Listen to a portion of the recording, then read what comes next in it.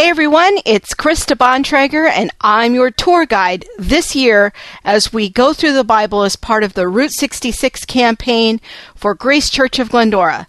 This is the Points of Interest podcast where we preview this week's reading and get you ready to get into the Word of God. Are you ready? Here we go! Well, we're picking up the story this week in John chapter 16. Jesus is right in the middle of what theologians call the upper room discourse, and this is a long series of teachings in the upper room just before Jesus goes to the cross. We'll finish up this section, we'll finish the book of John, and then we'll be getting into the book of Acts this week on the podcast. As Jesus makes his way to the cross in chapter 18, one thing you're going to notice is how occupied the Jewish leaders are with preserving their cleanliness because they're preparing for the Passover meal. In fact, many of the activities around Jesus' death involve considerations because of the Passover. But the real irony that John's bringing out here is that the religious leaders are actually more concerned about being clean, that they can eat the type or the shadow, the lamb, rather than concerning themselves and discerning that Jesus is the final Passover lamb. John does a very effective job, I think, of highlighting this great irony or this twist in the story. When we get to the resurrection, again, the women are going to figure very prominently in the resurrection stories as they have in the other gospel accounts. But one of my favorite stories in all of Scripture is the story of Thomas at the end of chapter 20. And I know that Thomas has a rather unfortunate nickname, Doubting Thomas. There's many people in the world that God has made that just have a naturally curious and inquisitive nature, and that they have a need for evidence and data in order to support their faith. And Thomas is that kind of a guy. I think of him as being kind of the patron saint to scientists. And he says to the disciples, unless I see the nail marks in Jesus' hands and put my finger where the nails were and put my hand in his side, I will not believe it. And so there we see that, the need for evidence isn't just some modern invention of the Enlightenment, that even in ancient times there were certain kinds of people that needed evidence and needed data in order to believe something. And what I love about Jesus' response is that he meets Thomas right where he's at. He gives him the evidence that he needs to believe. And then I love Thomas's response, because once he sees the evidence, he sees that it's credible, he does what God has called us to do, and that is he drops his doubt and he believes. He says in verse 28, "My Lord and my God," which happens, in my opinion, to be one of the strongest statements in all of Scripture about the deity of Jesus, coming from the mouth of one of his disciples, because Thomas, as a good Jew, would not walk around calling another human being God unless he was absolutely convinced of its reality. And the evidence that he asked for played a big role in him coming to that conclusion that Jesus is God. And as a Jew, one of the great lessons that Jews learned through all of their suffering and punishment in captivity is that they would never again make the mistake of worshiping idols. And so for Thomas, as a Jew, to proclaim another human being God just shows the level of conviction that he truly had. And then Jesus praises him. He doesn't say to Thomas, you're so foolish. Why can't you just believe? Why do you need evidence? That your faith is defective. Jesus meets him right where he's at, gives him the evidence, gives him the data. Thomas drops his what I call soft skepticism, and he embraces the reality of the evidence. He embraces the implications of it, that Jesus is God. And then Jesus says to him, "Because you have seen me, you have believed." In other words, because you got the empirical evidence that you needed, you believed. Blessed are those who have not seen and yet believed. And that's us. We're in that second category. We haven't put our fingers in Jesus' hands. We haven't put our hands in Jesus' side.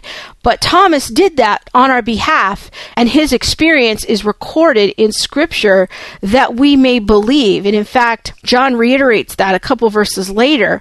It says, Jesus did many other miraculous signs in the presence of his disciples, which are not recorded in this book. But these are written that you may believe that Jesus is the Christ, or Jesus is the Messiah, the Son of God, and by believing you may have life in his name. So if we want to have life, we must believe in the words and deeds of Jesus, that they were real, they happened in history, and that there were real eyewitnesses that saw them, that experienced Jesus in an empirical 5-sense fashion, just like scientists study today, and that those experiences are written down. And so when we say that Christianity is based on experience, we're correct in saying that. It's based on the 5-sense experience of the apostles. We haven't experienced Jesus in the flesh and blood. We haven't touched his side. We haven't seen those nail holes for ourselves, but we have those experiences of the apostles written down that we may believe here in the 21st century, then we may have life in his name. And so the faith of Christianity is not a blind faith without evidence. It is replete with evidence, and it calls us to test that evidence, just as Thomas did. But then when we see the evidence, when we apprehend it, we're also called to drop our soft skepticism and run to Jesus and to believe in him as the creator and savior of the universe. Now we turn to the book of Acts. And the book of Acts is one of my favorite books in the Bible, and it is one of the most important books of the Bible, because we are now going to see how our grand narrative, that top-level narrative that we've been looking at since the very first week of January, Genesis chapter 3, the seed of the woman versus the seed of the serpent, is now going to go out into all of the world. So far, what's been accomplished in the story is that God has preserved a people. Then he brought about the Messiah through that people.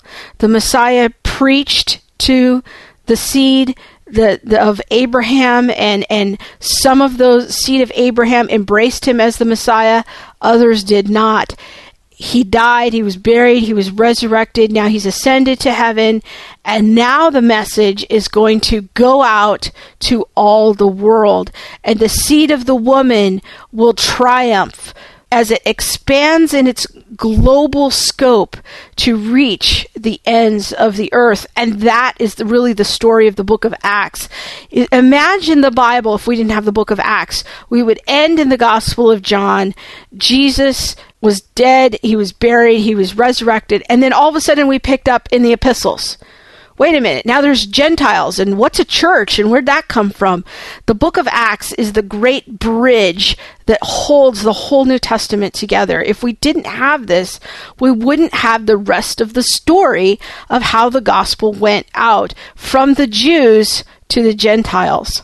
And so when Jesus tells the apostles to stay in Jerusalem, wait for the Holy Spirit, and then that they will be his witnesses in Jerusalem, Judea, and Samaria, and the ends of the earth, that's really like the outline for the book of Acts. It's Luke's way of organizing his content, because he's going to tell us how the gospel is going out to all the world. So we might think of how the gospel goes out as sort of like concentric circles. On Pentecost, the church is still basically Jews. They're in the upper room. They're waiting for the Holy Spirit. The Holy Spirit comes. Peter pours out into the street. It's Pentecost, so there are many Jews there from out of town. They've come for the Feast of Pentecost. It's a divine appointment that the Holy Spirit would come on Pentecost, and it helps facilitate the more rapid spread of the gospel. And so some of these Jews come to faith. Some of these Jews are living in what's called the diaspora, the scattering of the Jews around the Roman Empire. So they begin to take it back to their home area, and some of these would have been Greek-speaking Jews. And so that's a little bit broadening of this concentric circle, not just Jews in Jerusalem now, but we have some Greek-speaking Jews that are going back to their homeland to bring this gospel message. And then we have this kind of dynamic in the book of Acts of a series of crises inside the church, outside the church, and it kind of toggles back and forth between these two. Peter heals the beggar, but then he gets in trouble. And so this is a crisis that's outside of the church. And then we have a crisis inside of the church with Ananias and Sapphira. And then the apostles are continuing to heal people. This is a sign that the same God who animated the miracles of the prophets and Moses was the same God who animated the miracles of Jesus, and it's the same God that animates the miracles of the apostles. This is to verify that it's all the same God, it's the same message, it's working in human history, and it's a way of having all of these events hang together. And so that's the purpose of the miracles here. Then we're confronted with another crisis outside of the church. The apostles are continuing to be persecuted. And now we're going to have in chapter 6 another crisis inside the church. What happens is the church is starting to get filled with Greek-speaking Jews. More and more are coming to faith, and it causes a crisis because already they're starting to be like this ethnic division of who's more Christian? Is it the Greek-speaking Jews or the Jerusalem Jews? And a little competition going there. Then the second half of chapter 6, we move to another crisis outside of the church where Stephen is seized and put on trial in front of the Sanhedrin and then put to death. The church is then scattered, and then we move in chapter 8 to another expansion of that concentric circle. Philip is in Samaria, and the Samaritans come to faith. So now we don't have just Jews in Jerusalem or just Greek-speaking Jews. Now we have Samaritans. That's another level. And they're kind of this Jewish half-breed and syncretistic Jews, but with, they have some influence of the ancient Jewish religion, but they were forced to be intermarried by the Assyrians back in the Old Testament period. So that expands the circle a little bit of the gospel. Then we're going to expand that concentric circle even more later in chapter 8 when Philip talks to the Ethiopian eunuch. Oh, now we have something interesting. A man who is unclean, ceremonially unclean according to the Old Testament law. In other words, he would not have been able to be a full participating, temple worshiping Jew because of being a eunuch. Well, here he's reading the Old Testament. He obviously has great reverence for the Old Testament. He doesn't completely understand it. Philip explains the gospel to him. He comes to faith and immediately becomes baptized. The purpose of this story is to broaden that concentric circle a little bit more of the gospel, because now we have someone who has been disqualified from full worship of the God under the Mosaic law, yet under the new covenant, he can be a full participating member of the new covenant community. Then we get to the conversion of Saul in chapter 9. This was a crisis outside the church because of Saul's persecutions, but now he's coming into the church and he will become the cornerstone for God's effort to bring the gospel to the Gentiles in a more universal sense. Then we go back to Peter. Peter is the one, remember, that Jesus says has the keys to the kingdom. Well, he's about to turn a big key right here, and that is he is the critical character that is going to open the door to the Gentiles. And we have this series of visions between Cornelius and Peter. And this is what I like to call double vision. God is going to do something unprecedented right now in redemptive history. This is a one-time big huge event, just like the cross was a one-time event, the birth of Jesus was a one-time event. This, bringing the gospel to the Gentiles for the initial moment, is a one-time event. When it's a one-time event, there's a lot of signs and wonders that happen because God wants us to know that He's at work and He's about to do something really big. And so there's these double visions where one vision is confirming another vision in two separate men in two separate times, two separate places. We know God's at work. And then the Gentiles come into the new covenant community as full members. They receive the Holy Spirit just like the Jews in Jerusalem did back on Pentecost. And I think this even takes Peter a little bit by surprise that this is what happened. Then Peter has to explain his actions in chapter 11 to the church more widely. And there's going to be some controversy that we're going to continue next week there as it builds in chapter 15. But we're laying the foundation this week of, wow, isn't it interesting that the Holy Spirit falls on the Gentiles just as it did the Jews? And what does this mean? Do Christians still need to become Jews first in order to be full partners in the gospel in the new covenant community? What is God doing here? And so this is a time of real transition in the church. The Gentile church grows rapidly. A church gets established in Antioch. So now we've got a pretty much fully Gentile church that will figure prominently in the book of Acts as the sending church for Paul and Barnabas. In fact, we're going to end the week there in chapter 13 as the church in Antioch sends out these missionaries and they begin to make their way through the Mediterranean world, preaching the gospel. Now, at this point, Paul's first step is to go to the Jewish synagogue in each city. Notice the pattern. He goes to the Jews first. Why?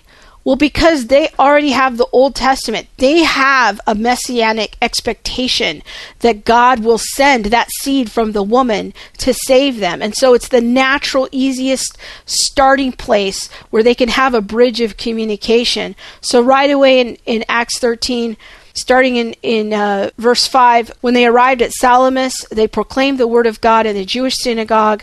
John was with them as their helper. And you'll see throughout their travels, they go to Pisidian Antioch next. And in verse 14, it says, from Perga, they went to Pisidian Antioch. On the Sabbath, they entered the synagogue and sat down. They give a message to the Jews there in the synagogue. And this is going to be Paul's pattern, is he's going to go to the Jews first. But then as he goes along in his journeys, notice how he begins to shift and go more and more to the Gentiles.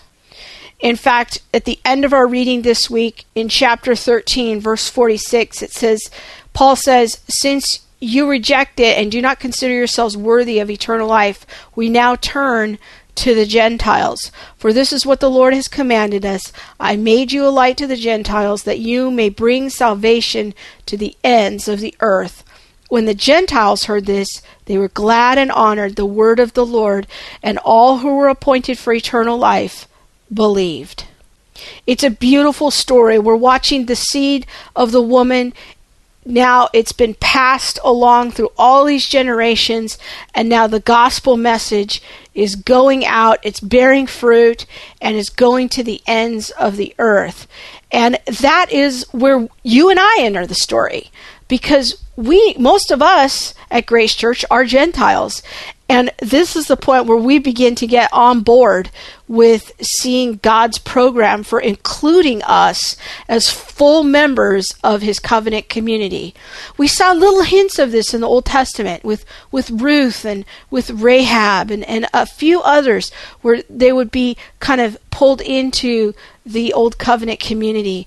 But now, under the New Covenant, there's great broadness to bring us in as Gentiles, and we can be full partners. That's really the theme here in the book of Acts, is that story of how we got into the story. Where did we come from? And so we're going to begin to understand and appreciate that shift in the story of redemption.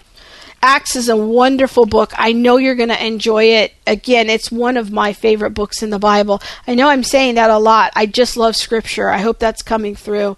I hope that you'll be blessed this week as you read through the book of Acts and also finishing up the book of John. And we'll continue our adventure in the book of Acts next week as we continue on down the road in Route 66. We'll see you then. God bless.